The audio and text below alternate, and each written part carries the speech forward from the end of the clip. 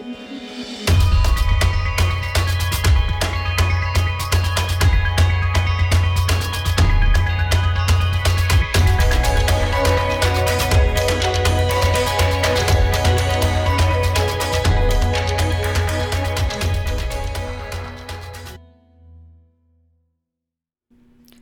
back to another episode of Heaven and Healing Podcast. I'm Angela.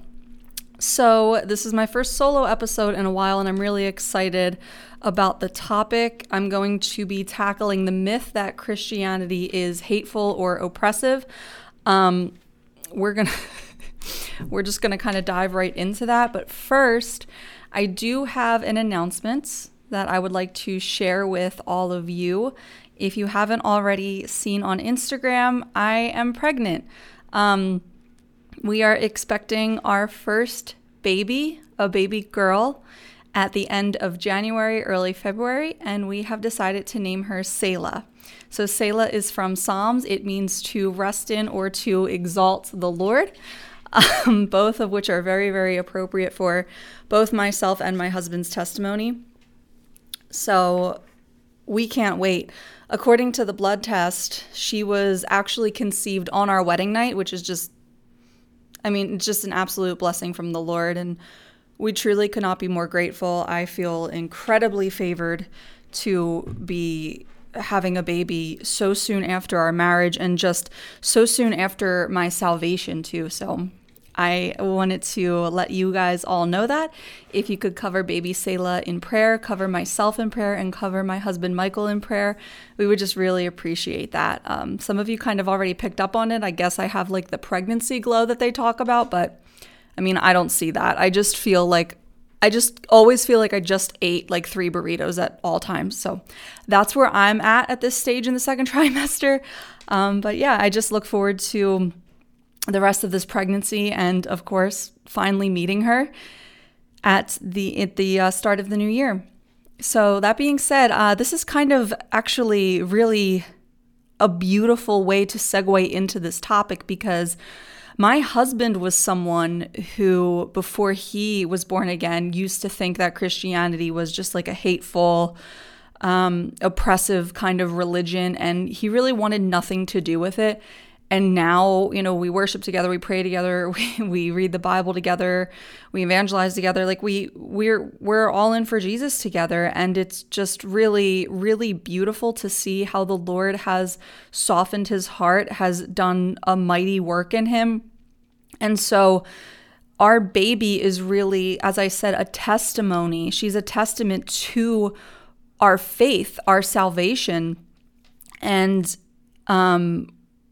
that being said, it's really amazing what the Lord will do in your life and through you and in you when you just surrender your entire life to him, when you die to yourself and give your life to him. It's just amazing to see what can happen in such a short amount of time, even like for us. As I said, it's less than 2 years for me, less than 1 year for him, and we live in Tennessee, and you know we're married and we have this beautiful baby on the way. And I want to be clear that coming to Christ isn't about what he can do for you. When we come to him, it doesn't just serve us, it changes us, is my point. And so that being said, I really pray that this episode will bless unbelievers, especially if someone sent this to you.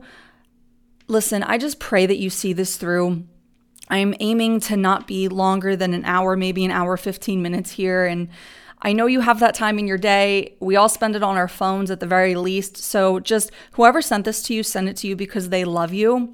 And if you are just an active Heaven and Healing podcast listener, I pray that this will be edifying for you, because I really felt the Holy Spirit working on me as I was preparing this episode to just really decrease and allow Christ to increase in me, to just let him live in me. Like the word says that we are alive in Christ. And so what does it really mean to let him live in you, to walk in him, right? As I said, it's not about how it serves you, it's about how it changes you. And so I felt called to record this episode initially because this is something, as I said, that my husband struggled with. And it's probably the most common thing that I see in my comments on YouTube or especially on Instagram, just about how, oh, your religion is so hateful, your religion is so oppressive, your religion is so constrictive. I just want to be free. I don't want to be bound to these rules. And it just got me thinking, where all this hate is really coming from and how I really wanted to address it, because there's just this terrible misconception about what Christianity actually is. And so I want to kind of bust that myth, and I pray that as I do that, it will just soften your heart if you are an unbeliever and just really plant some seeds of faith, and that the Lord will use me to kind of speak directly to you. Because people, as I said, always want to talk about how nasty Christianity is. And 9 times out of 10, the comments themselves are very nasty.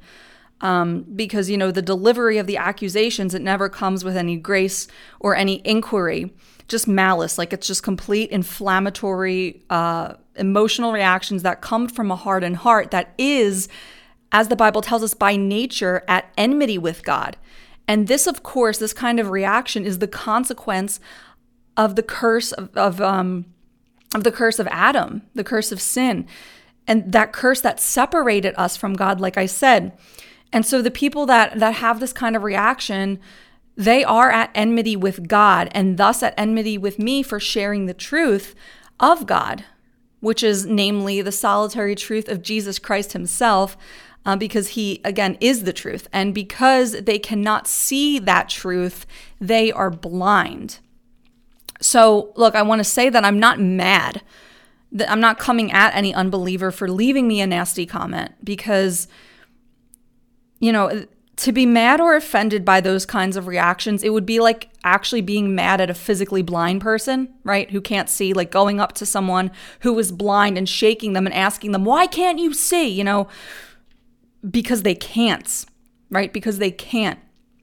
And it's just like these unbelievers cannot see who Jesus is. They are captive to a lie, and there's no way to discern a lie if you don't know the truth.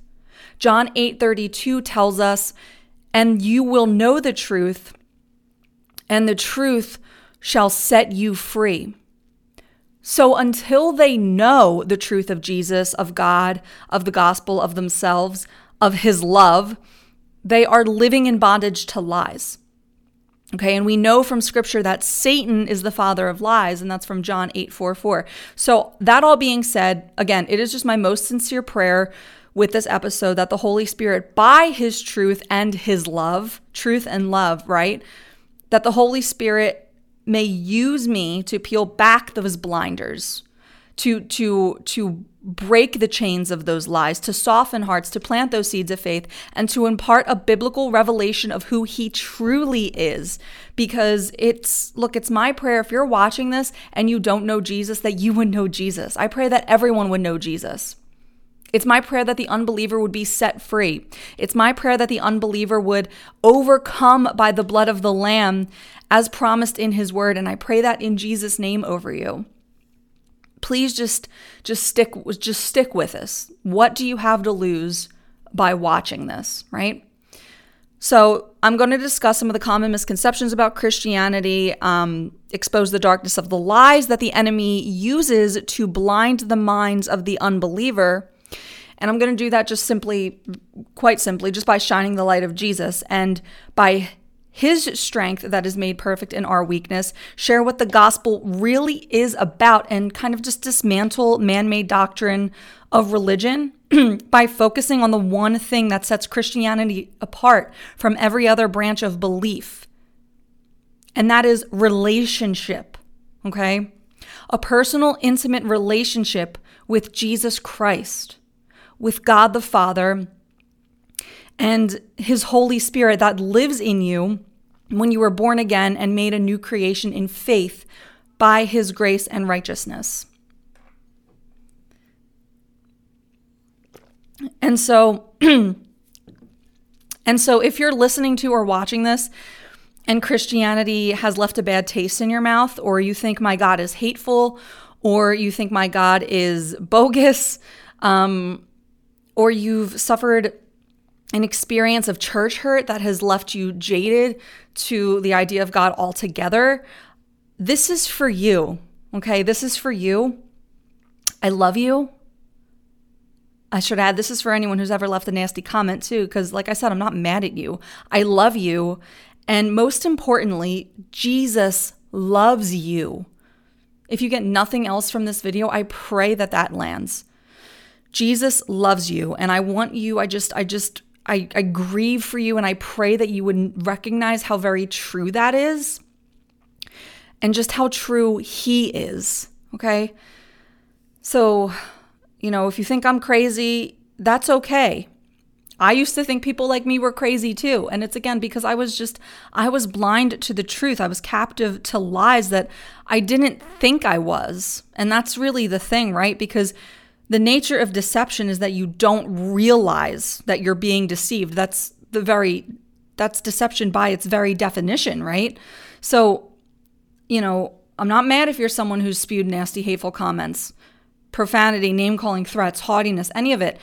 And when I say that, to be clear, I'm not crying poor little Christian here, saying that, oh, woe is me because someone bullied me on the internet. It's not about that at all. I fully understand persecution. And persecution is actually a reality of your walk with the Lord, as the Bible says. And it's actually a privilege. It's a privilege to actually be hated by his namesake, because the reality is I have overcome all that persecution simply because I'm his. Because 1 John 4:4 promises, greater is he who lives in me than he who is in the world. So true followers of Christ count it all as joy when the persecution comes for his namesake. And that is per James 1:2. And now that revelation, that is something you can only understand as a joyful experience when you embody the faith that he is your provider, that he is your joy, that all the promises in God's word are true. And so my point in sharing all of that is that if you have ever engaged or combated with somebody in a comment section that's a Christian, they should not have responded that way. And I'm guilty of this, especially during my first year in the faith, because I still had not completely crucified my flesh or come to understand what that meant. So I would speak the carnal language in reaction to the carnal comments, and that is not counting the persecution as joy. So right off the bat, I just want to acknowledge that if a Christian has ever fought back with you, in a nasty way, they missed the mark. And on their behalf, I apologize, okay? Now, scripture talks about the objective reality that the carnal mind cannot perceive spiritual things. So I cannot, and Christian watching, we cannot expect the compassion of Christ from someone who has no interest in following him yet, right? And, I just really want to remind the audience, like the Steady Heaven and Healing audience, the Christians that are watching, of that, because you can't be mad or hostile towards unbelievers. You can't. You just can't. You can't, you can be honest. You can be bold and straight. Jesus was all of those things. He was even offensive when he told the truth, but he was not nasty, right? He wasn't carnal. Being offensive doesn't necessarily mean that you're being nasty. Telling the truth is easily offensive. Right? So you can be honest, bold, and straight, but you cannot be carnal for the sake of speaking their language. And I repent for the way I reacted during the first year of my walk in those Instagram comments, because I was. And I may have been someone that did leave a bad taste in the mouth of someone about following Jesus, because that's not Christ-like behavior. So you got to speak the language of Jesus when you're talking to an unbeliever. And so, what does that mean? You must speak the language of agape love, right? In those moments, you must put on Christ, like Romans 13:14 says, and show them who Jesus is by showing them who he made you to be. I'll say that again. You show them who Jesus is by showing them who he made you to be. You must show them the compassion of Christ. And so, don't misunderstand me. I'm not preaching tolerance. I'm preaching compassion, and there's a big difference. Because remember, you would never scream in the face of a physically blind person and demand them to see, right? So Christian, look, expect the carnal reactions and expect the demonic manifestations to happen, right? I'm just back to my husband for a moment, just to speak from my own experience. When I first came to know Jesus, his reactions were entirely carnal, entirely demonic. It was manifestation after manifestation of just demons. Honestly, it was really, really nasty. He was really mean to me, and I had done nothing except tell him how much I love Jesus. And in those moments, I would show him who Jesus is because I just loved him through it. Now, I'm not sitting here and saying condone abuse from people. There's probably times where I should have walked away from him and ended the relationship, but by the grace of God, we're both born again now. But, I'm not sitting here condoning abuse, so don't misunderstand me there. What I'm saying is the Bible literally says to turn the other cheek. If someone hits you, give them your other cheek, right? Count it as joy. Show them the compassion of Christ. Tell them the truth. We can offend people all the way to heaven. I just heard Mike Signorelli say this. Offend them all the way to heaven instead of trying to appease them all the way to hell. I stand firm on that. Tell the truth, but don't be nasty. Don't match their energy, for lack of a better term, okay? And again, I want to address that for the Christians watching, but I also want the unbeliever to know, again, that if someone has reacted that way to you as a Christian and has been extremely carnal, nasty with you, they miss the mark, because that is not who Jesus is. And so I just pray that you can compartmentalize that, right, that experience, and put it over here and just know that that's not Jesus, okay? We're going to talk about who Jesus is, but that's not Jesus. Jesus is not carnal. He is not nasty. He is not mean.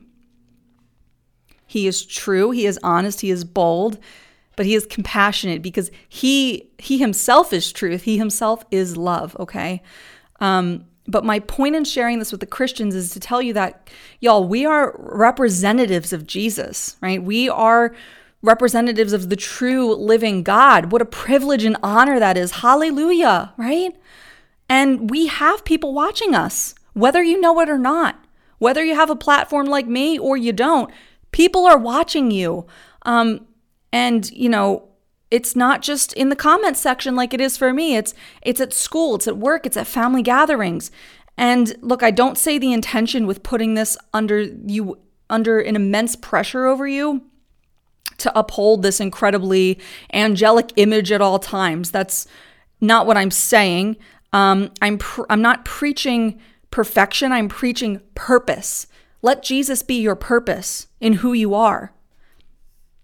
Our quote unquote, our goal here, right, is best stated by Jesus himself. Let's read it in Matthew 5:14-16, where it says, "You are the light of the world. Let your light shine before others so that they may see your good works and give glory to your Father in heaven." Okay, so before acting on something or saying something, we should be asking ourselves, is this me being the light of the world? Is this me being the light of the world? Is this good work, behavior, heart posture, or response that which gives glory to my Father in heaven? And look, that'll be an easy answer when you have the Word of God stored in your heart. That's why it's so important to have the Word of God stored in your heart, so that we may demonstrate the Word of God in how we live. Jesus himself in Matthew 4:19 says that if we follow him, we will be fishers of men. So, y'all, let's live like that. And to the unbeliever, long way around the barn for an introduction, I know. I just, again, want to highlight that if you've had these experiences with Christians, that is not who Jesus is. And Christian, if you have been on the receiving end of that experience, where you're thinking to yourself, oh, I've done that with an unbeliever, repent, know the Lord has already forgiven you, and put on Christ. Be fishers of men. Be the light of the world. Be Christ-like. Be Christ-like. It says you are alive in Christ. It says you have the mind of Christ. So live like it, y'all. Live like it, because we have these unbelievers watching us. How are we going to share with them the love of Jesus if we don't show them the love of Jesus? We can't just talk it. We have to walk it. We have to walk it. Jesus said, pick up your cross and follow him, right, guys? So this is really for unbelievers. I don't want to preach too much to my body of Christ here, but I felt like that was really important to kind of lay the foundation with. Let me just get to the point now, right? Look, if you hate me because of Jesus, that's okay. But if you hate Jesus because of me, that's not okay. And that should kind of be, as Christians, that should be a really good basis point. People can hate you because of Jesus, and they will, that's expected. But people should not hate Jesus because of you. So yeah, stand up, tell the truth, be firm, be bold, because love tells the truth regardless of the consequences. Jesus himself told the truth regardless of consequences. It's why they killed him, whipped him. He made radical claims of truth. He spoke and acted with bold provision and gave glory to God for all things. Why? Because God so loved the world. God loves the world. Jesus loves the world. And he sat with sinners in his ministry on earth, but he sat with them and called them to repentance. And so here's my meat of the episode, unbeliever, okay? Christians are going to do that. I'm not saying that a Christian should not call you to repentance or share bold provision with you. I'm saying they shouldn't be nasty, and there is a difference. Christians are not hateful. Guys, Christians are not hateful to the unbeliever because they are calling you to repentance in Christ. But where I think a lot of us miss the mark sometimes, especially in the church setting, where people experience that unfortunate church hurt, is that the sin is always preached, and it comes off in a way that is condemning rather than convicting. Because love is what convicts. When I came to know Jesus, I didn't feel condemned. I felt convicted. And there's a huge difference. So Christians, we can't just only preach the sin. We need to preach the sin, but we can't only preach the sin. We need to preach and embody the love that died for the sin, which is the point of this episode. The love that died for the sin, showing why that love hung himself on a cross and died for that sin. An unbeliever, that love, Jesus Christ, he hung himself on a cross and died for that sin because of your value to him. He died for your sin because of your value to him. And that's the conviction. And that's what a lot of churches miss. And that's what results in church hurt a lot of the time, because they want to just condemn you, but they're not telling you why he died for the sin. It's because of your value to him, your value to God. God so loved the world, right? So I don't want to preach about sin. I don't want to call you to repentance without expressing that value that you have to God. There is only one of you. He made just one of you. You are perfectly unique. He knitted you in the mother's womb. He set you apart before the foundations of the world. He knows every hair on your head, okay? You are valuable to him. That is why he hung on a cross and died for your sin. So I don't want to just, stop at the not being worthy part, because none of us are worthy for that sacrificial love, that unconditional love from the creator of the universe. None of us are worthy of it, but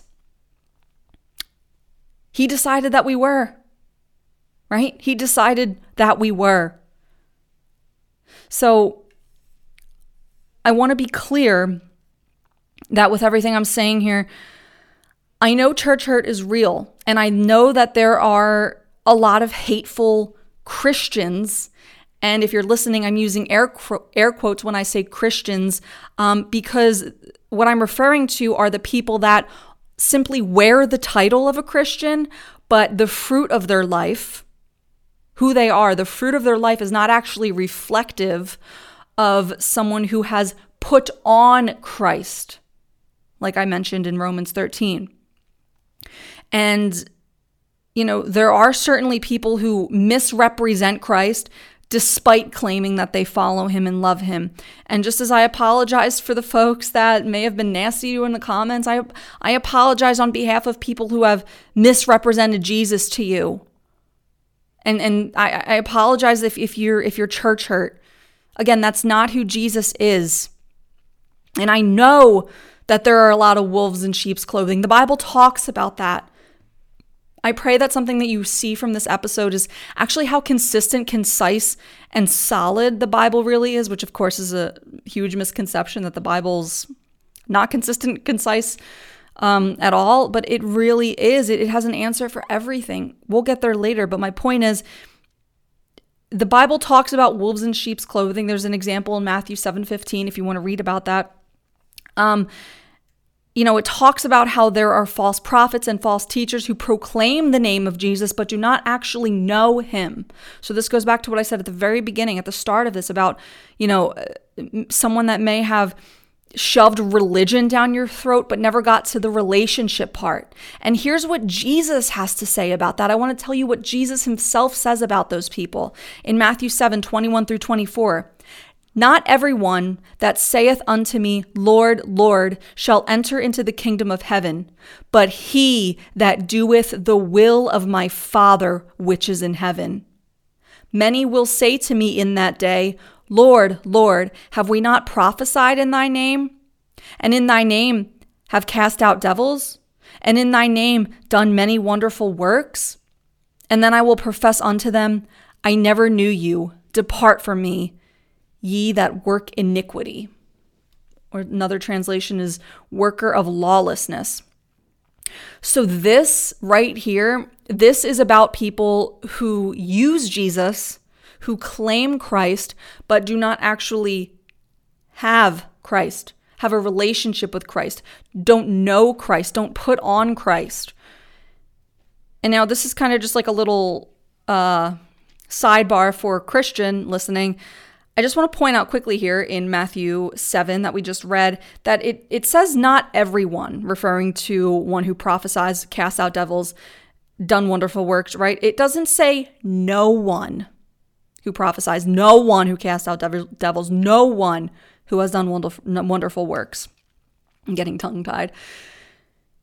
If there were not legitimate children of God who do not indeed prophesy, cast out devils, and do wonderful works, the Holy Spirit would have chosen to inscribe here no one instead of not everyone, correct?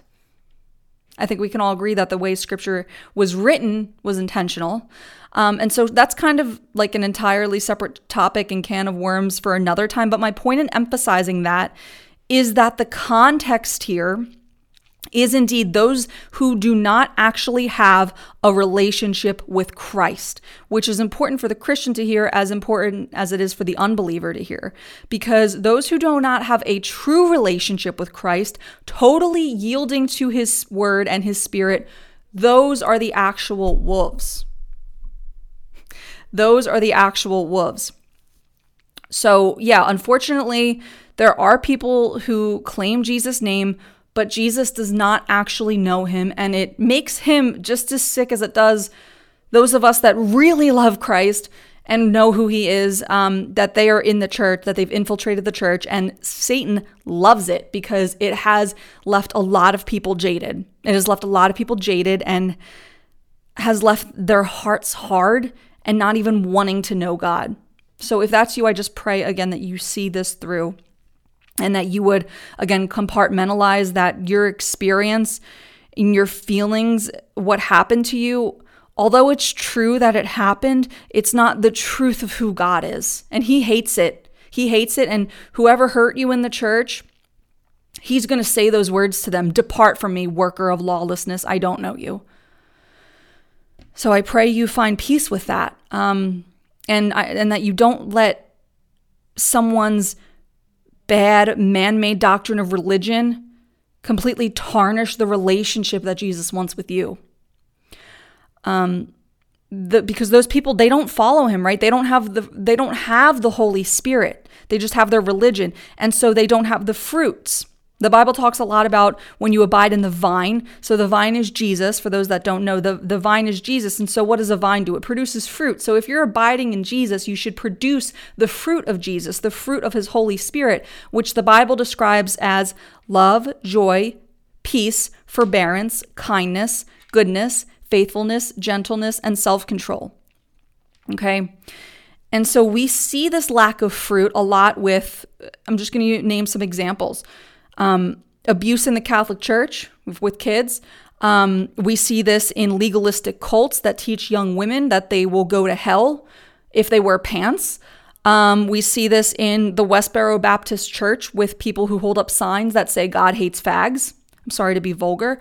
And we see this in false prophets that have like a deliverance ministry or prophetic ministry that spend hours casting out demons or speaking a word of knowledge over people only to go home and use their Bible as a coaster for a whiskey glass, or they yell at their wives or beat their wives or something of the sort. You know, none of which I described is being applicable to a true disciple of Jesus Christ. Like there's a lot of different denominations, which is like a whole other thing to talk about. Denominations are man-made. I always refer to myself as pre-denominational because I just follow Jesus. I follow the Bible, right? So all these denominations are man-made. And so there's a lot of religion within all of these different sectors of denomination. And that's when the carnality gets in. That's when Satan infiltrates. And so I use different examples from different tiers of Christianity as a way to show you that, yeah, the wolves are in the church. There are wolves in sheep's clothing. So the word says that you test the spirits. You test the spirits, and we do that with scripture. We do that with the fruit of the Holy Spirit. So here's a way to do so. 1 John 2, verses 3 through 6 say, "And by this we know that we have come to know him, if we keep his commandments. Whoever says, 'I know him,' but does not keep his commandments is a liar, and the truth is not in him. But whoever keeps his word, in him truly the love of God is perfected. By this we may know that we are in him. Whoever says he abides in him ought to walk in the same way in which he walked." So all those examples that I used, those are not people that are walking the way Jesus walked. And I'm sorry if you were ever hurt by one of those people. They are not Jesus. They are a wolf in sheep's clothing. And the enemy is using them to have people like you not understand your value to the Lord. Again, why that love hung itself on a tree for your sin was because he valued you enough to do it. And so look, maybe you've had a deconstruction experience from the faith, or you were never a part of a church to begin with, and none of this is really residing with you.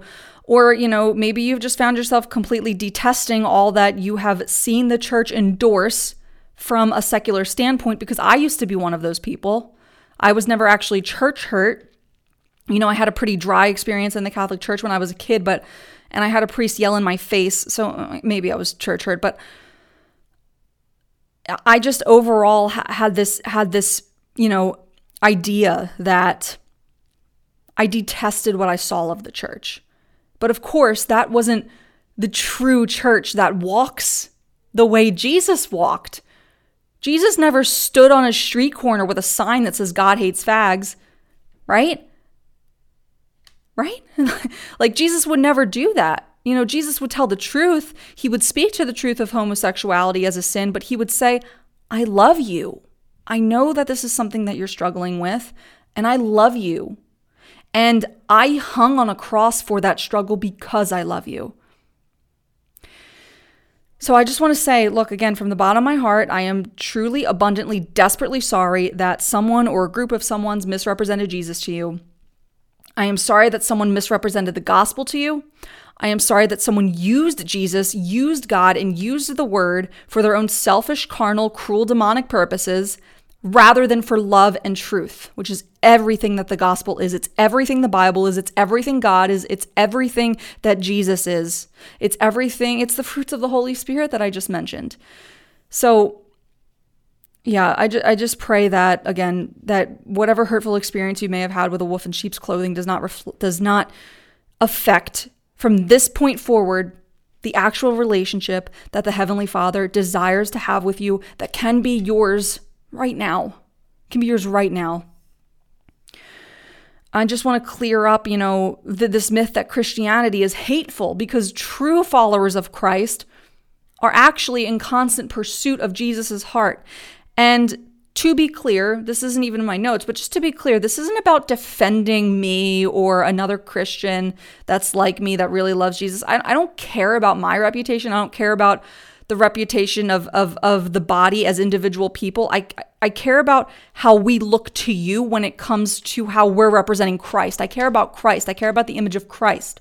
I care about upholding his reputation. Not that he needs me to do that, but he has called me to be a fisher of men. He has called me to walk in light as he is light.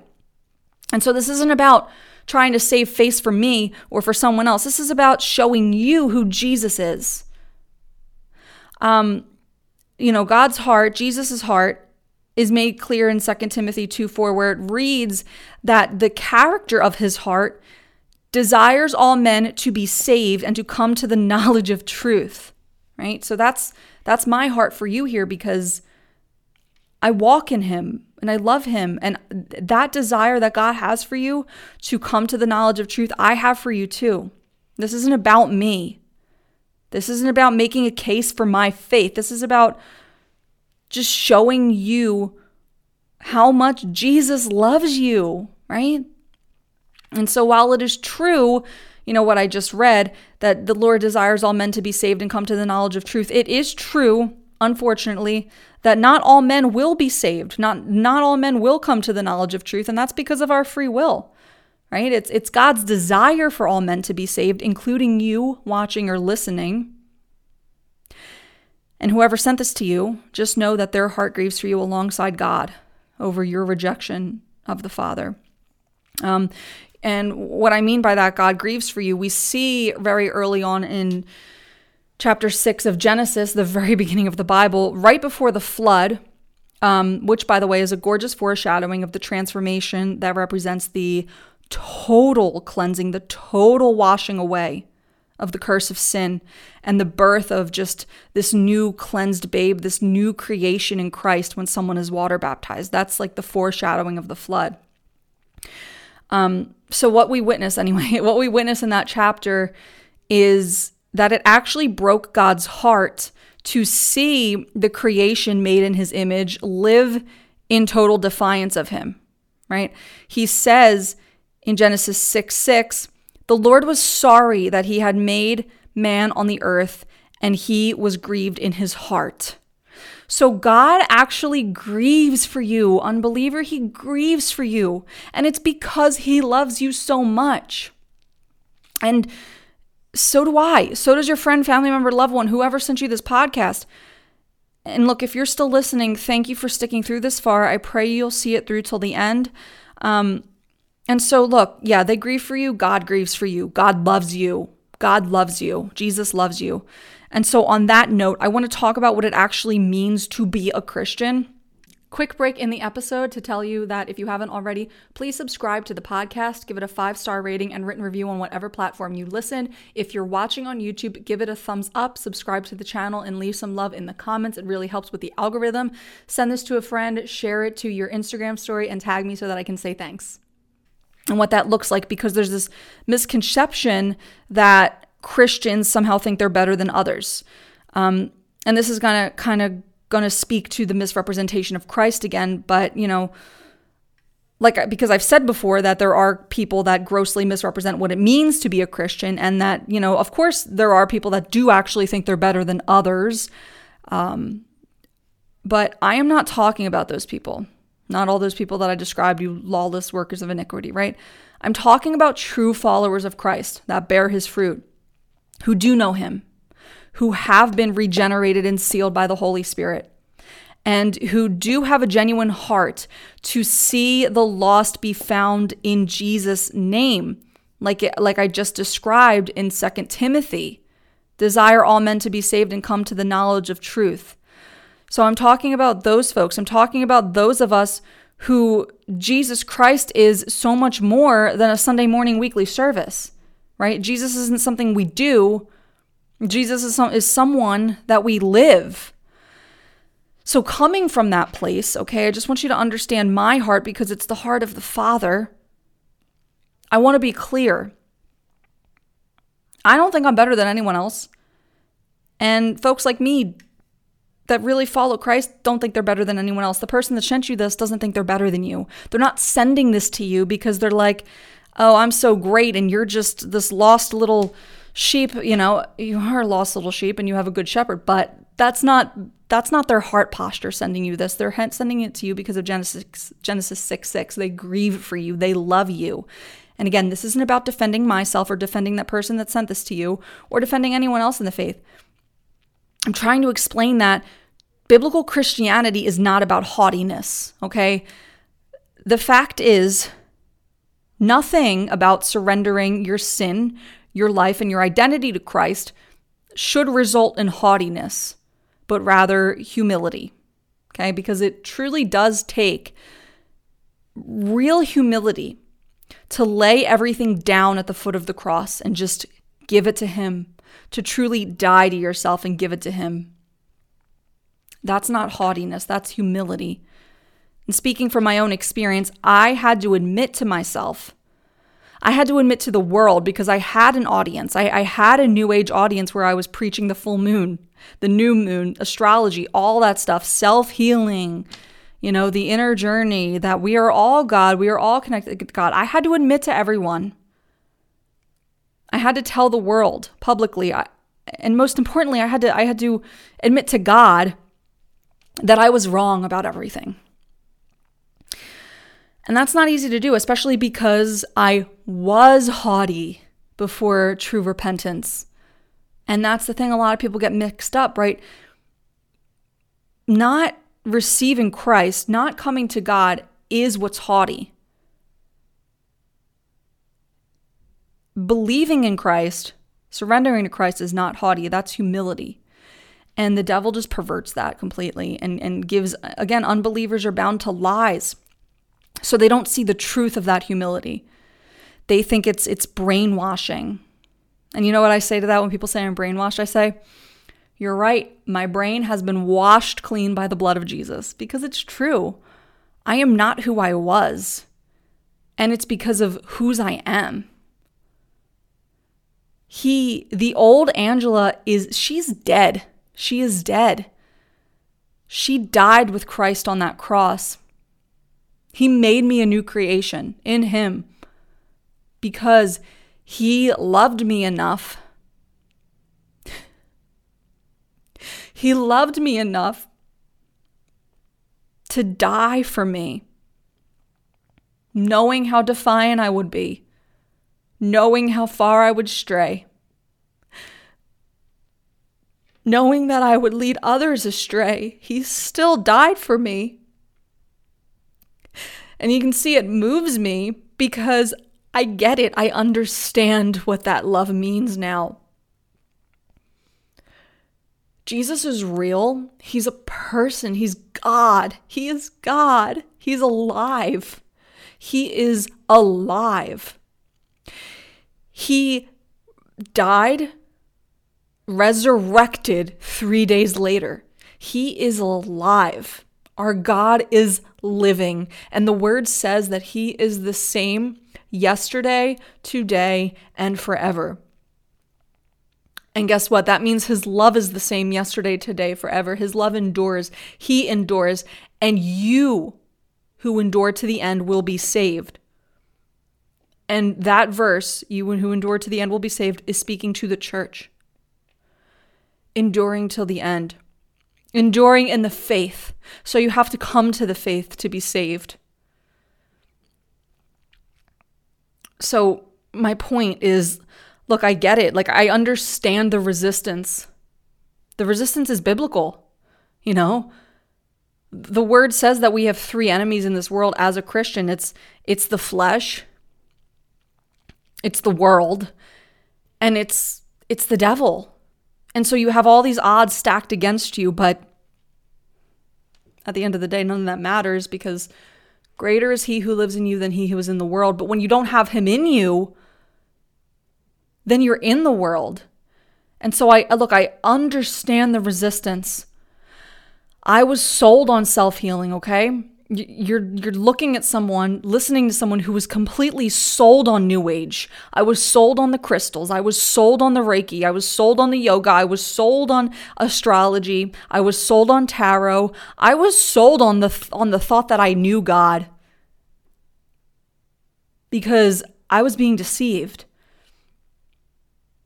I thought I knew him, but that was entirely based on my own experiences and this imaginary God this idol that I had created in my mind of who I wanted God to be. And so I didn't actually know him at all. It was an imaginary Jesus or like a demon Jesus. One of the two, which are equally as bad because neither of them are actually who he is. The Bible describes who Jesus is. The Bible is the living word of God. It's not just a book. That is a lie from the pit of hell. It's not just a book. It is the living word of God. And everything that you're looking for is in that living word. None of this is in my notes. This is just like the Holy Spirit talking to someone right now to tell you that everything you're looking for is in those pages because they're not just pages. It's the Holy Spirit inscribed on those pages. And we come to faith through hearing the word, which I'm going to get to later. So, the devil loves the lie. It's just a book. He loves that lie because it keeps people from ever picking it up. Kept me from picking it up. I had a bookshelf full of books, 40, 50 books about New Age, about healing, about divinity, about truth, about this, about that, about the universe. Never a Bible because, that's just a book, but all the rest of it wasn't, right? So this is what I mean. There's this resistance to the Bible, but there's not resistance to any other book. That's for a reason, folks, because that is the enemy's goal, to keep you from the living word of God. Because if he can keep you from the living word of God, then you're gonna stay dead in the world, dead in sin, dead with him. Talking about haughtiness, the devil is haughty. He's miserable. He's proud. He's a little brat. He's a sore loser. He's mad at God. And, he hates you. He hates you because you were made in God's image. So he wants to steal, kill, and destroy that which God made in his image, and he wants to remake you in his. So he's going to do everything he can to tell you that the Bible is a lie. He's going to do everything he can to convince you that the Bible is nothing more than, a bunch of books written by racist, women-hating men thousands of years ago. He's gonna feed you those lies. He's gonna pump your brain full of those lies, okay? But that's all they are, lies. And I just really pray after you watch this episode, I pray you're still watching, I pray you're still listening, that you would pick up the Bible, that you would read the Gospel of John to start, that you would read those words in red, that you would say out loud, that you would just put on some humility, like we just talked about, and just say, look, if you're there, if you're real, I'm willing, okay? I'm sitting here, I'm willing. Show me you're real. And if everything I'm saying is true right now, that the Bible is the living word of God, then something will happen to you. Something will happen to you when you read that word. And if you feel a resistance to that, I want you to know there might be something to that. If he's not real, right? If he's not really there, if he doesn't really love you, if this is all just mumbo jumbo, if it's just a man-made religion, then why the resistance? It's almost like something in the world doesn't want you to read that. Someone in the world doesn't want you to read it. Now, that being said, completely off my notes, I get it. I thought I knew it all. I really did. Because I genuinely thought that subjective truth was objective reality, which saying it out loud in and of itself is a farce. I thought I knew it all. Why? Because I was reliant on my own understanding. And I really believed that to be enough. I believed that to be adequate and sufficient. My truth, right? We hear it all the time. My own understanding of spirituality, my own understanding of Jesus and It was all, like I said, based on how I felt. And the Bible, here's what the Bible says about relying on your own understanding. Like I said, there's an answer for everything in this thing. Proverbs 3 verses 5-6 says, "Trust in the Lord with all thine heart, and lean not unto thine own understanding. In all thy ways acknowledge him, and he shall direct thy paths." So the Holy Spirit is clear on this. It's in God's word, plain and simple, because God knows the sinful nature of your heart. So he had to put that there, just to be clear. Because, like I said, we're made in God's image, right? We're made in God's image, but the reality is that we were born into the fleshly nature of a fallen world that has been cursed with sin and thus ruled by Satan. It says that in Scripture. He's biblically described as the prince of this world. And so, as I said, we are remade in the image of the enemy. We're remade in the desires of the carnal mind, even though we were made in the image of God. Jeremiah 17:9 reads that we cannot trust our own heart. It says, "The heart is deceitful above all things and desperately wicked. Who can understand it?" Desperately wicked. There are multiple verses in Scripture about the danger of trusting ourselves, and for good reason, right? And it really takes great humility to humble oneself to that reality. And this is another huge misconception about the faith, is that, oh, Christianity was just created to control society. Really, if Christianity was just some bogus thing that was created to control the masses, then why does literally everything in the entire Bible go against the desires of what man wants to be made? It goes against everything. I just don't see that as a viable means to control man when it goes entirely against the desires of man. So that's just another lie. Just going to smash that right here and there. Lie. Done. Truth. The heart is desperately wicked. Actually, don't trust yourself. Trust God. Don't trust man. Don't trust flesh. This is not to control men. This is to have man submit to God. Right? So, I truly believe from my own experience coming to Christ and witnessing the conversion of those I love, such as my husband, and from the many testimonies that I have heard, and from those of you that message me online, that humbling yourself to the reality that you're actually worse off following your own heart and following any man-made doctrine of New Age like me, for instance, it first comes from having a revelation of the heart of God. You can come to that sense of humility once you have a revelation of his heart, because he makes it easy. It's not always simple, but he makes it easy. But everything in the world, of course, is set up against having a revelation of the heart of the Father, because the satanic agenda of secularism promotes the gospel of self-love and self-reliance. That's what's created to control the masses. And they're doing a really great job. They're doing a great job destroying our children, destroying our families, destroying our freedoms. Freedoms, is defined by the nation, right? They're doing a great job at feeding us this gospel of self-love and self-reliance as a way to control us. They're doing a great job. And no, Christianity, because I always get this criticism, Christianity is not about hating yourself. That's not what I'm saying. It's like, oh, well, if the world preaches the gospel of self-love, then what are you preaching? It's not what I'm saying. What I am saying is that we all must grasp that the gospel of the world, self-love, self-reliance, is the gospel of a world that is intrinsically fallen and under the curse of sin, since Adam got cut off from the source of perfect love and truth, God, right? So with the knowing that this is indeed a fallen world, you are then able to recognize that the structures and framework and ideologies of this world that this world promotes, they are actually built on the foundation of innate brokenness. This gospel of self-love is built on the foundation of brokenness, of sin, of curse, right? It's literally a curse. So thus, the self-love gospel is just sinking sand, guys. It's sinking sand. All doctrines of this world are sinking sand because the only solid rock on which anything can be built is upon Christ himself.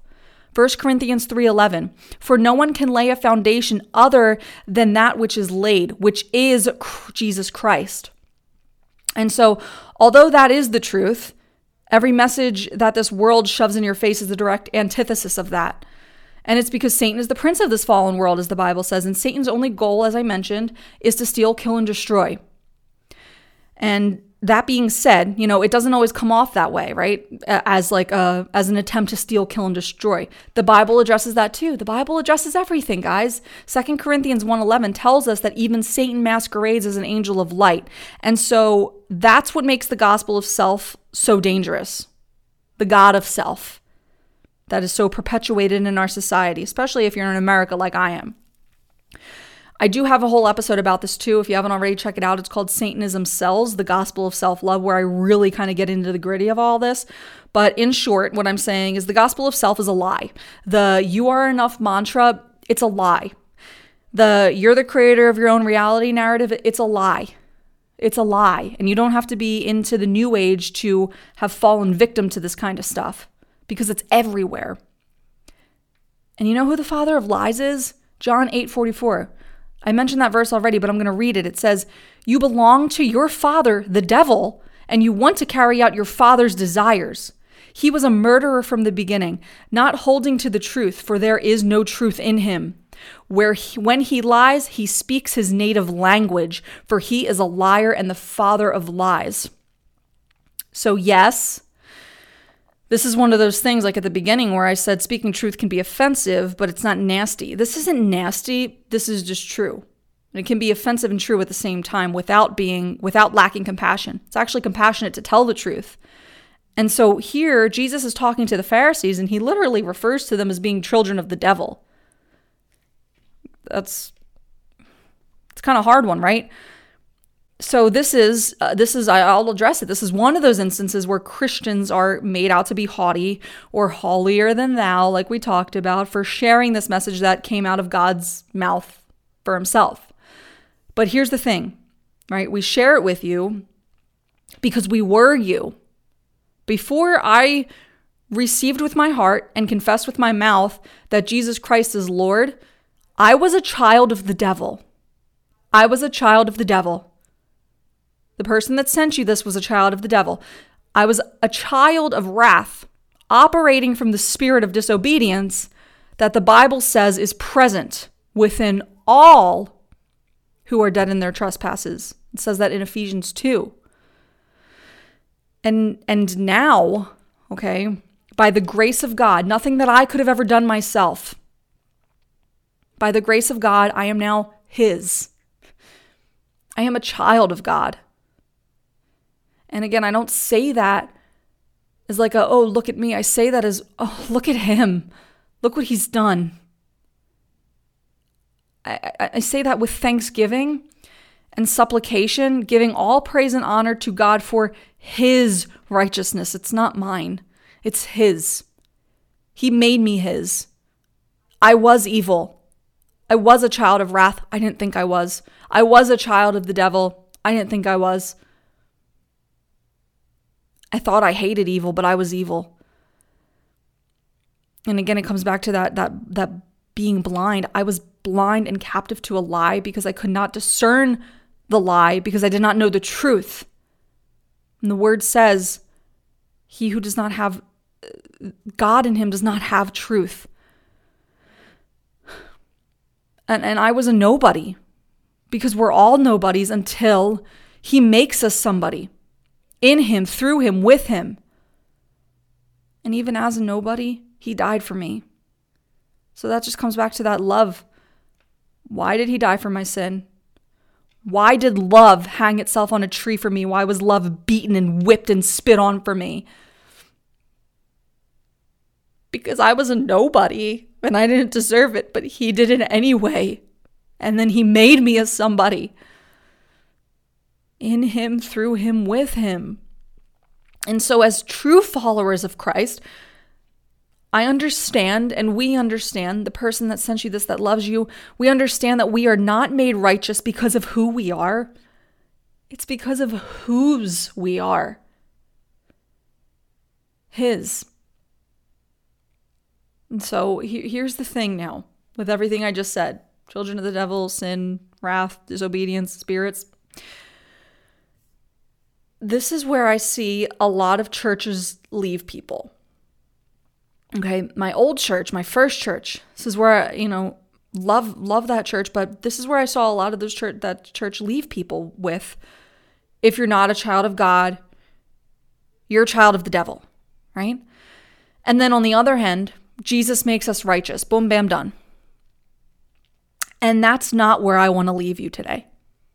Because I want you to know that again, you're not being condemned, you are being invited. Because both of those things are true. If you're not a child of God, you're a child of the devil, and Jesus makes you righteous when you come to him and repent and have faith. But there is a truth that is the bridge of both of those truths. Okay? I want to talk about what that means because it's the love behind that truth. Because truth is love. And Jesus is the truth, and God is love, and Jesus is God, okay? So the love behind that truth. Truth is love, God is love, Jesus is God. Do you see what that all is there? Concise. And the in-between of those two truths is the extension of the truth, which is that even while you are a child of wickedness, even while you yield to the spirit of disobedience, even while you are at enmity with God, he still loves you. He wants to make you righteous. He wants to make you his. He wants to spend eternity with you. That is why he created you. He does not want you to perish. 2 Peter 3:9 says that it is not his will that anyone should perish. Why? Because he loves you. And that's what the famous John 3:16 is all about. God so loved the world. God so loved the world that he sent his only begotten Son, that whoever believe in him should not perish but have everlasting life. And so we see now, marrying those verses, because scripture should never be isolated or cherry-picked, we read in context the entirety of the word to rightly divide and to truly make sense of it. We see here that with John 3:16, God so loved the world that he sent his only begotten Son, that whoever believe in him should not perish and have everlasting life. And 2 Peter 3:9, that it is not his will that anyone should perish. We see by marrying those verses that God's will for you to not perish is contingent on your belief in Jesus Christ and what he did on that cross. And where does that belief come from? It's not just understanding that you're a sinner. It's you understanding, having a revelation of the depth of unconditional, sacrificial love. The love that God has for you despite that you are a sinner. It doesn't just start and end with how wicked you are or how much enmity you have with God because of the separation that began with Adam. It's the revelation that in spite of that enmity with God, he loves you anyway, sacrificially, unconditionally. It's the revelation that, yes, Adam did get cut off from the source of love because of sin. And so now you as an unbeliever are cut off from that source of love, God the Father. But being cut off from the love does not mean you are not loved. It just means that you are not living in, abiding in that love. And so Adam, instead of being in that love, he ended up needing love, which is all of our story when we ate from the tree of sin that made us become dead. We are in desperate need of God's love, and he gives it. He gives it. He gave it, Jesus, freely, even when you were cut off from it. So then, now, it's up to you to receive the love, because that's what the cross is all about. Restoration of perfect love in you. In you. Christianity, I want to be clear, don't confuse me here. Christianity is not, quote, for you. It's not the gospel of self-love like we talked about. It's the gospel of his love. It's the gospel of his love. This is all about his love. And when you truly have a revelation of what his love embodies, you can't help but love him back. When you emotionally and spiritually conceptualize how much he loved you in all of your brokenness, you cannot help but live in the promise of his wholeness. When the reality of his sacrifice on the cross actually brings you to your knees in repentance, thanks, and praise, you cannot help but sacrifice it all for him. And so, this is longer than I intended. I'm sorry. Stick with me. I'll try not to go off my notes again, but whatever the Holy Spirit wants to do will be done. Back to the concept of self-righteous Christianity. It misses the mark entirely, okay? Because true disciples of Jesus, we walk as he walked. And it's not because we're good Christians, quote, good Christians. It's because we are believers of everything I just said. Because we know what that belief means. Because his word will never return void, Isaiah 55:11. It means that he loves us, and we know it. And because we have received the free gift of that love, Jesus' sacrifice for our salvation, because we have repented and turned away from the sin of the carnal world that made us separate from him in the first place, we can then walk in that love. Because his love is not just given to us, but his love has been restored in us. All thanks to the cross. Thanks to the cross, we are joined to him. Hey y'all, sorry to interrupt this episode. I just want to remind you that Heaven and Healing podcast is entirely viewer sponsored. I do not have any paid sponsorships for Heaven and Healing. This is entirely made possible by the grace of God and the generosity that he puts on your heart to sow into the ministry. And so if you've prayed on it, if you feel led to sow into Heaven and Healing, you can do so at donorbox.org/heaven-healing-podcast-ministry. And I am going to put that QR code up on the screen, so it's super convenient. If you're listening, you can always scroll down to the show notes and find the link there. DonorBox gives you the option to partner financially, which is definitely preferred as it is the most helpful way to contribute to the podcast. However, you do have the option to just sow one single time, just one financial contribution, if that's what you feel more comfortable with. Either way, I am so grateful. It really, really helps. Everything helps. It goes a long way. And if DonorBox doesn't work for you, I also have Stripe. Again, I will put that QR code up on the screen. That allows you to use Apple Pay, which I know is super, super convenient for most people. And then finally, you can just use good old Venmo if that's easiest for you. It's really whatever works. And so here's the thing, guys. If you don't want to donate, if you don't like the idea of sowing into a ministry, that's totally fine. You don't have to. I pray that you continue to enjoy this content that I am going to continue to put out for free no matter what. And at the very least, because it's the most important, please just pray for me. Pray for Heaven and Healing, pray protection over myself and the ministry, and that this platform continue to be used all for the goodness and glory of God. Thank you so much and enjoy the rest of this episode. 1 Corinthians 6:17, but he who is joined to the Lord becomes one spirit with him. I have been crucified with Christ. It is no longer I who live, but Christ who lives in me. And the life I now live in the flesh, I live by faith in the Son of God who loved me and gave himself for me.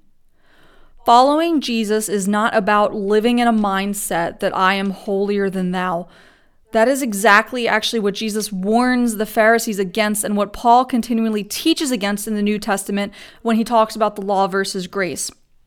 We abide in his grace because he abides in us.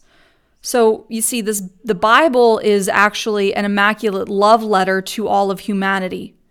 And Jesus is the Bible, right? The Word made flesh, John 1:14.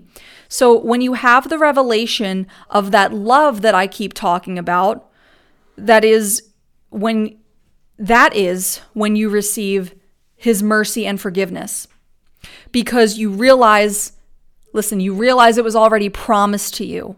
So I'll say that again. When you have a revelation of the love that I keep talking about, that is when you receive his mercy and forgiveness, because you realize the mercy and forgiveness is already promised to you. But it's all contingent on your faith. And that faith comes from Christ himself. Hebrews 12:2, looking away unto Jesus, the author and perfecter of our faith. And then Romans 10:17 says, so faith comes out of hearing, and hearing through the word of Christ. And so remember what I just said, right? Christ is the word made flesh.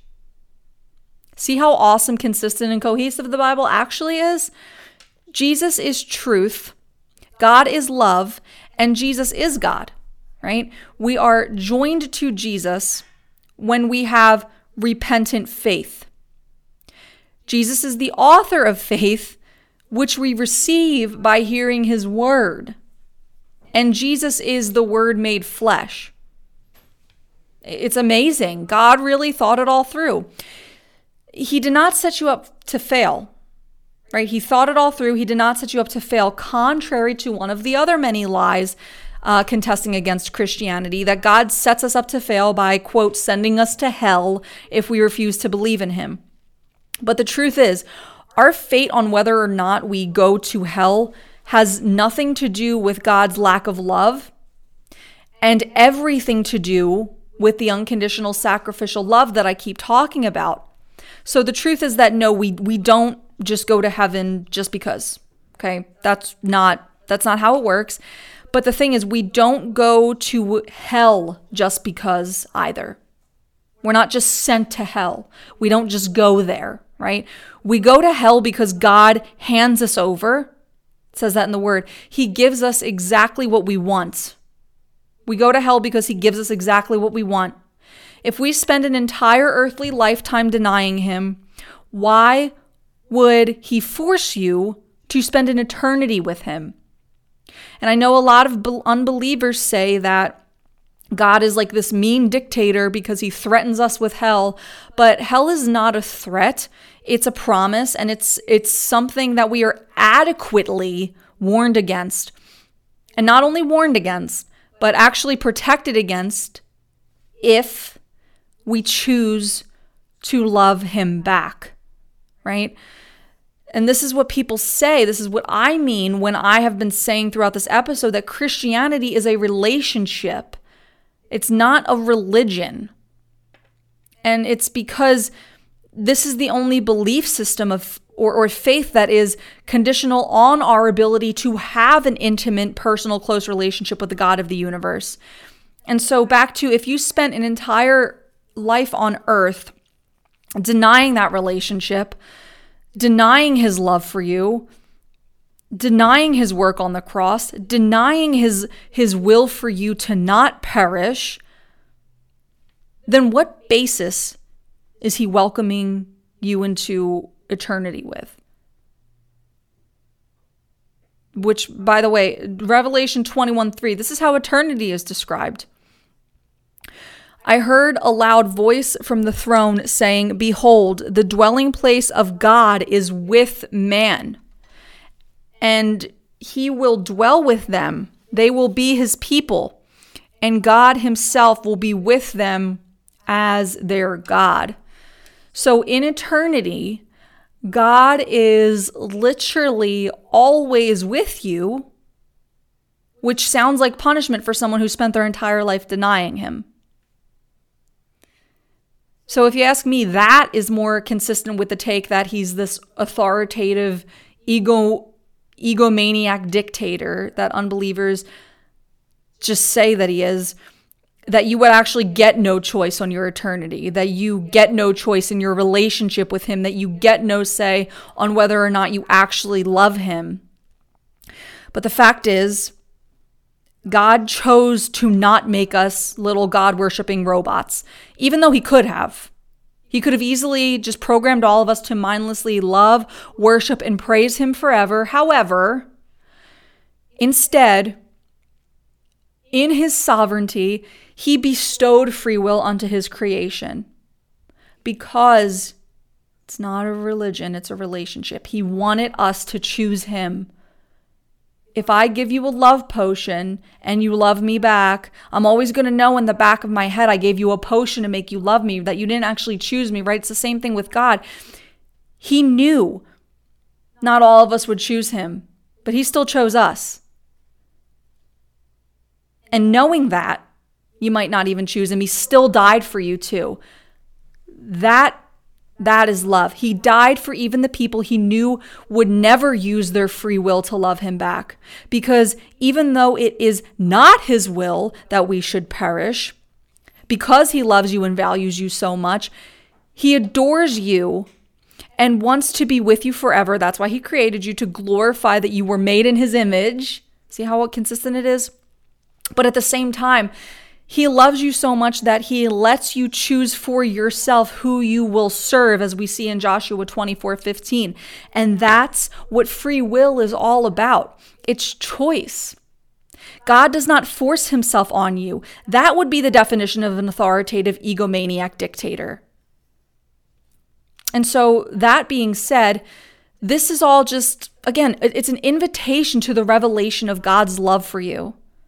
In 1 John 4:19, it reads, "We love because he first loved us." We love him because we realize that he loved us.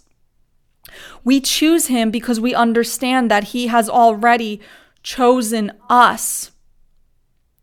Jesus says in John 15:16, "You did not choose me, but I chose you." God has given free will to humans, and we will be held accountable for our choices.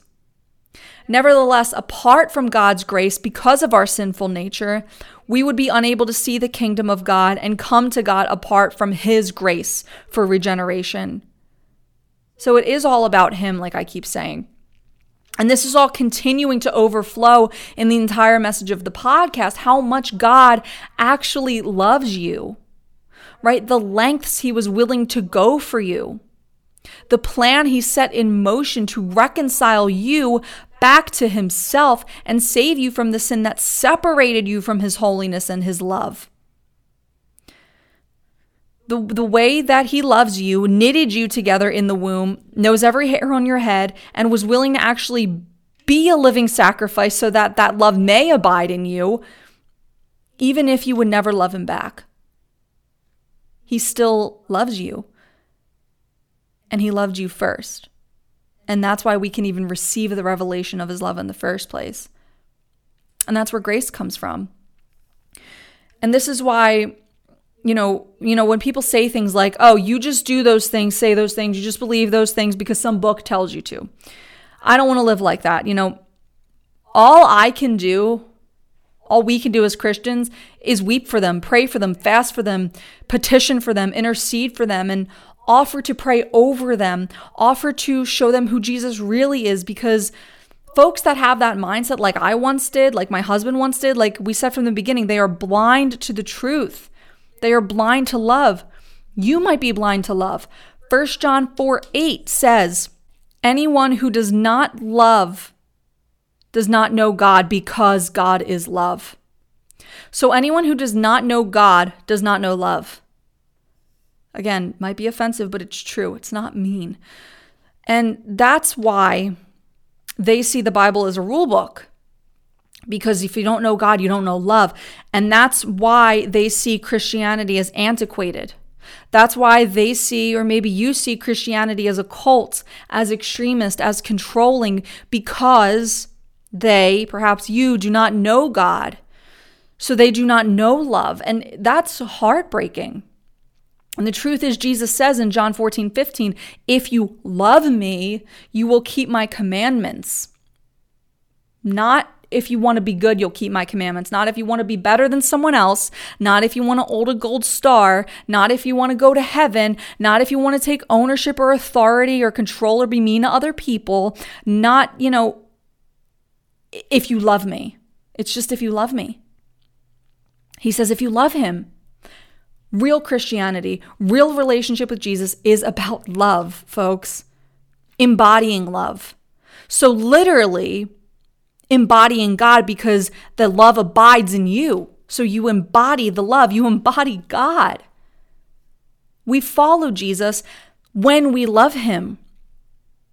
I don't see the Bible as a rule book or a chore to begrudgingly adhere to, because we know, the person that sent you this know that the Bible is truly none of those things. It's not a rule book and it's not a chore. It's the perfect, precious word of God that was given to us in his grace as that love letter to offer us every single solution to every single problem, both temporal and eternal, both carnal and spiritual. Right? We see the Bible as perfect because we know it is perfect, because we know he is perfect. And it is a privilege to abide in that word, in that perfect word. And not only a privilege, it's an actual pleasure. It's a pleasure. And we live that way because we love him when we receive the revelation of his love, as I keep saying. And what does that come back to? 1 John 4:19. Again, we love because he first loved us. And true love gives itself over. It is sacrificial. It restores. It is everything that the cross represents and everything that the cross is. And from the Holy Bible itself, defining love, 1 Corinthians 13:4-8. Love is patient. Love is kind. It does not envy. It does not boast. It is not proud. It does not dishonor others. It is not self-seeking. It is not easily angered. It keeps no record of wrongs. Love does not delight in evil, but rejoices with the truth. It always protects, always trusts, always hopes, always preserves. Love never fails. So following Jesus is not a chore. Living for God is not a chore. Abiding in what the Bible says is not something that needs to be forced. It is simply a byproduct of love in response to his love, because he first loved us. So no, true Christianity is not oppressive, y'all. It's ultimate freedom, because that's what his love is, freedom. And on the contrary, to not follow Jesus is actually what oppresses you. It's just that the devil has done such a good job at dressing up your chains to look like pearls. Okay? The devil makes your grave look like a throne. He makes your jail cell look like a beachfront. He makes your sin look like your salvation. And if you are an unbeliever, blind to the truth, as the word says, then when the devil describes to you what freedom looks like, you're going to take his perverted word for it, because you've never physically been able to see the real thing. But guess what?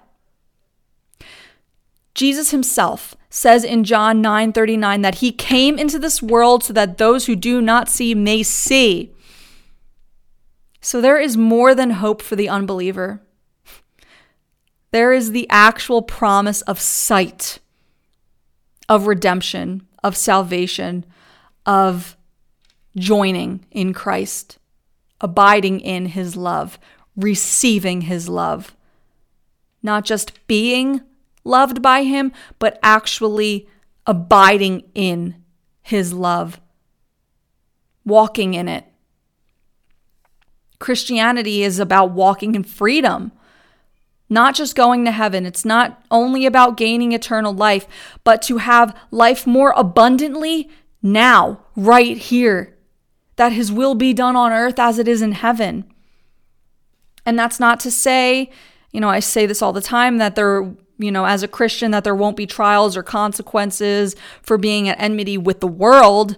But it is to say that anything you may endure will no longer be done by your own strength. As it always is without Jesus. If you don't have Jesus, everything you're doing is by your own strength. How's that working? So anything you endure after you have Christ will be done through He who lives in you, because greater is He who lives in you than he who is in the world. So it's just really consistent, the Bible and just the Lord Jesus. Now that to say, again, none of this is about saying a prayer just to go to heaven. There are a lot of Christians who just say a prayer to go to heaven and then stay exactly who they are. And again, those are people that are misrepresenting Christ to you. And that could be another reason why Christianity has historically left a bad taste in your mouth. But I want to encourage you, again, like I did in the beginning, don't let someone else's failure to embody the revelation of God's love keep you from the gift of embodying His love. Because He's already given it to you. You just have to receive it and believe it and have faith. You have to have faith and turn away, right? Turn away from who you are without Him and know that you're literally being invited to be born again. You're literally being invited to be born again, to be forgiven for everything that you have ever said or done and made, and you just become new because of how much He loves you, how much He values you. He makes you brand new because you don't receive the love, mercy, and grace of God and stay the same. Not when you really become His. Eternal life is not the sinner's prayer, which may ruffle the feathers of some Christians, but it's true, right? It's gospel, it's the Bible, it's the word. Eternal life is the relationship that was lost with the eternal one. It's restored with the Son of God, our Lord Jesus Christ. And He is extending that to you, watching, listening right here, right now. He is extending Himself to you, to be with Him, to follow Him. And if you're listening still, if you've made it this far, I guarantee it's because there's something that's knocking, and that's Jesus. Following Jesus, I will say, following Jesus is honoring Jesus and becoming that in which you honor Him. Because the truth is, we are always becoming what we honor, whether it's Jesus or something else. That's just how we're wired as human beings. It's why the Bible, why Jesus, why Paul, why all of it puts an emphasis on faith, because how we live is contingent on our faith. This is why free will is so powerful. When you sit back and understand God's sovereignty, that He could have made you a mindless robot for worship and praise, but He didn't. That in His sovereignty, He made your faith the determination of your fate. That's how much He respects you. That's how much He honors you. That's how much He loves you. And we spit in His face in response to that. Without Him, we live for ourselves, we live for the world, we live for sin, we live for the temporary hits that satiate the flesh until we come to the revelation of His love. It's when we understand His love, His never-ending love, His John 3:16 love, that we then understand the nature of our depravity. We understand the curse of Adam. We understand what separated us from abiding in that love. And how even when we aren't abiding in it, God loves us in spite of that. Even if we never choose Him. But when you get it, you can't help but choose Him, because His perfect love casts out all fear. He changes you. He transforms you. His Holy Spirit comes and convicts you, fills you, quenches you in a way that you didn't even know you were thirsting for, and you begin to understand the cross. It's not just about your sin, okay? To be clear, it is about your sin. He died for your sin, but He did that because He loves you. He saw you as valuable enough to die for, even in your depravity. Even if you would never choose him, he still chose you. And there are some of you listening that may never choose him. And yet I want you to know, he wants you to know that he still had you in mind when he bled out on that cross. Because that is the epitome of his character. That is the epitome of his love. That is the epitome of his sacrifice. So I'll end here. You can't know him and not become like him. He empowers us to live in a way in which we never could without him. Because we can't. We just can't. We can never do it on our own. That's why the world tries so hard to convince you that you can and that you should. Because Satan is the prince of this world and his goal is to keep you from that eternity of God, with God. And so I pray that you will receive his gift, his free gift. Salvation is a free gift. Abiding in his love is a free gift. And when you understand that it's yours to receive, that conviction of a life that you have lived up until this point of being separate without him, you experience that godly sorrow, and that's when the Holy Spirit begins to do a real work in you. And you just can't help but repent and praise and really just give yourself to him the way he gave himself for you on that cross. And just die to yourself and live in him. Live with him as he lives with and in you. And so if you don't mind, unbeliever, I'd like to say a prayer for you right now. If you just could spare me another couple minutes of your time that I thank you so much for up until this point. If you could just if you're driving, I would prefer you wait, pull over. Don't do this while you're driving. Just close your eyes and just have an open heart for this. Okay, lean not on your own understanding. Just have an open heart, okay? Father God, I just lift this person to you right now who is listening, Lord. I know that you know them. I know that you know them, and I know that you grieve for them to know you.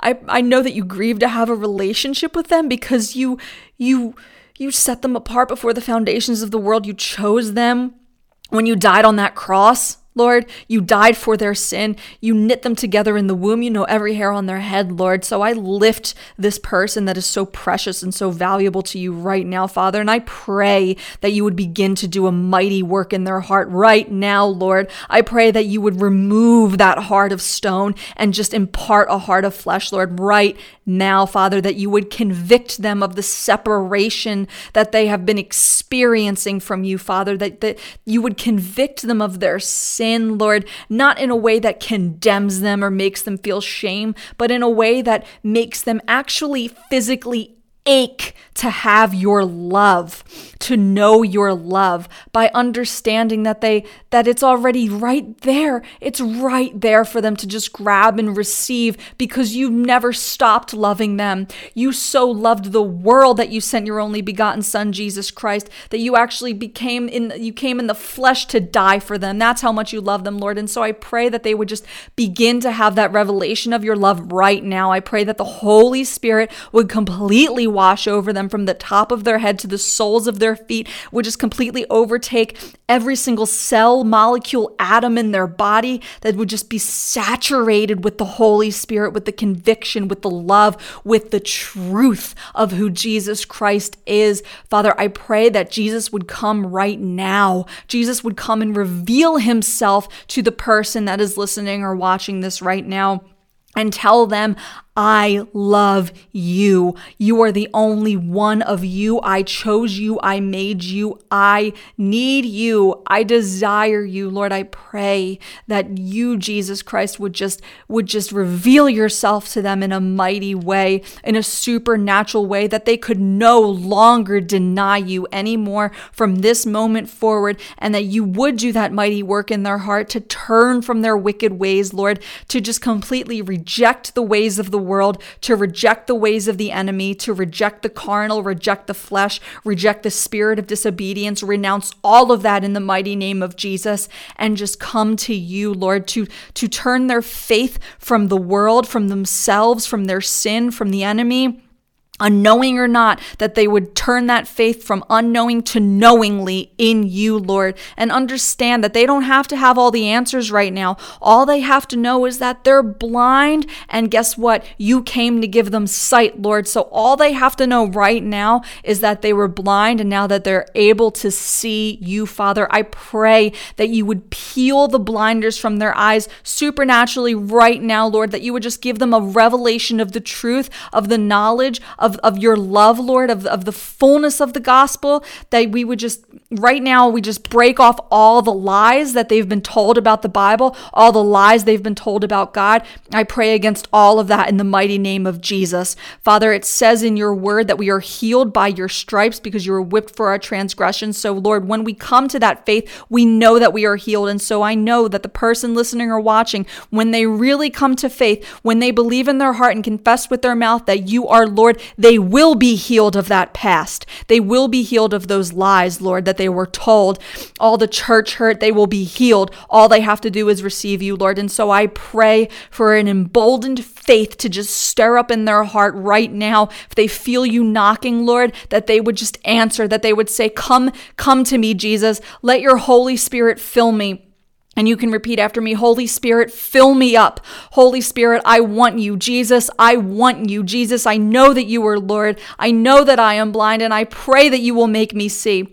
Father, I just lift this person to you right now, and I pray that they would choose you as you chose them, Father.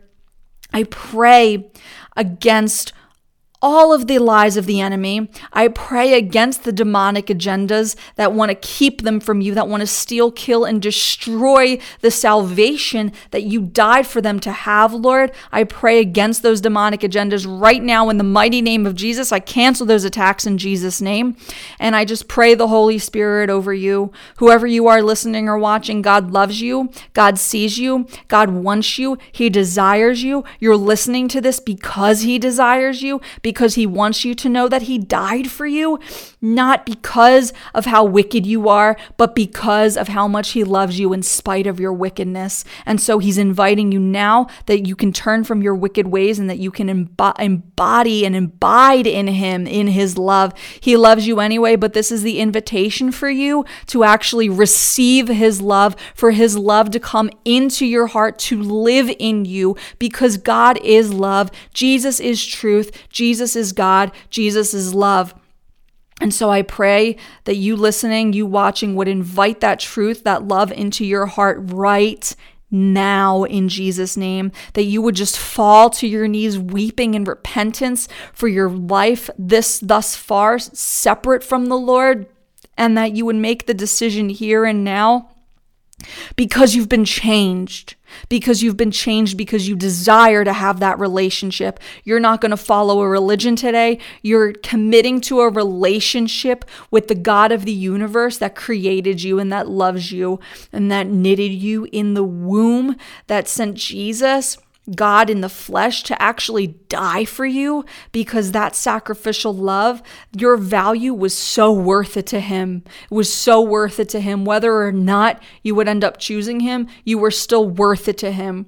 And so I pray that you would receive him, that you would walk in him, that you would walk as him right now in Jesus' name. I pray this over you.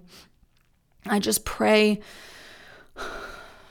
I pray for the peace that surpasses all understanding to completely wash over you. I pray that you would know God, because then you will really know love. So I pray that love would live inside of you, that God would live inside of you, that you would die to yourself. I pray that you would be baptized in water and in the Spirit. I pray that right now that you would be born again, that you would be made a new creation in Jesus' mighty name. And I pray that you would be stewarded well. I pray that for great discipleship over your life on your walk. I pray against all doctrines of false teaching in your life in Jesus' mighty name. I pray that you would find a solid church, a solid Bible teacher, a solid community of like-minded believers that can shepherd you and walk with you, as the Bible calls us to fellowship. And so I just pray that over you right now in the mighty name of Jesus, because his word says that he is a provider and that he is working all things out for the good of those who love him. So when you make the decision to love him, you can know that he is working all things out for your good in his glory, in Jesus' name. Ask and you shall receive, as his child, obedient in his will and in his ways. If you so choose him now, if you confess with your mouth and believe in your heart that Jesus Christ is Lord, this is the day that everything changes for you, because this is the day that whoever you are is dead now, and who you are in him is alive forevermore. Who he is in you is alive forevermore. And I pray that you would leave this podcast, that you would leave this prayer knowing, if you've received him in your heart, that greater is he that lives in you than he that is in the world. And you can do all things through Christ who strengthens you. In Jesus' name I pray. Amen.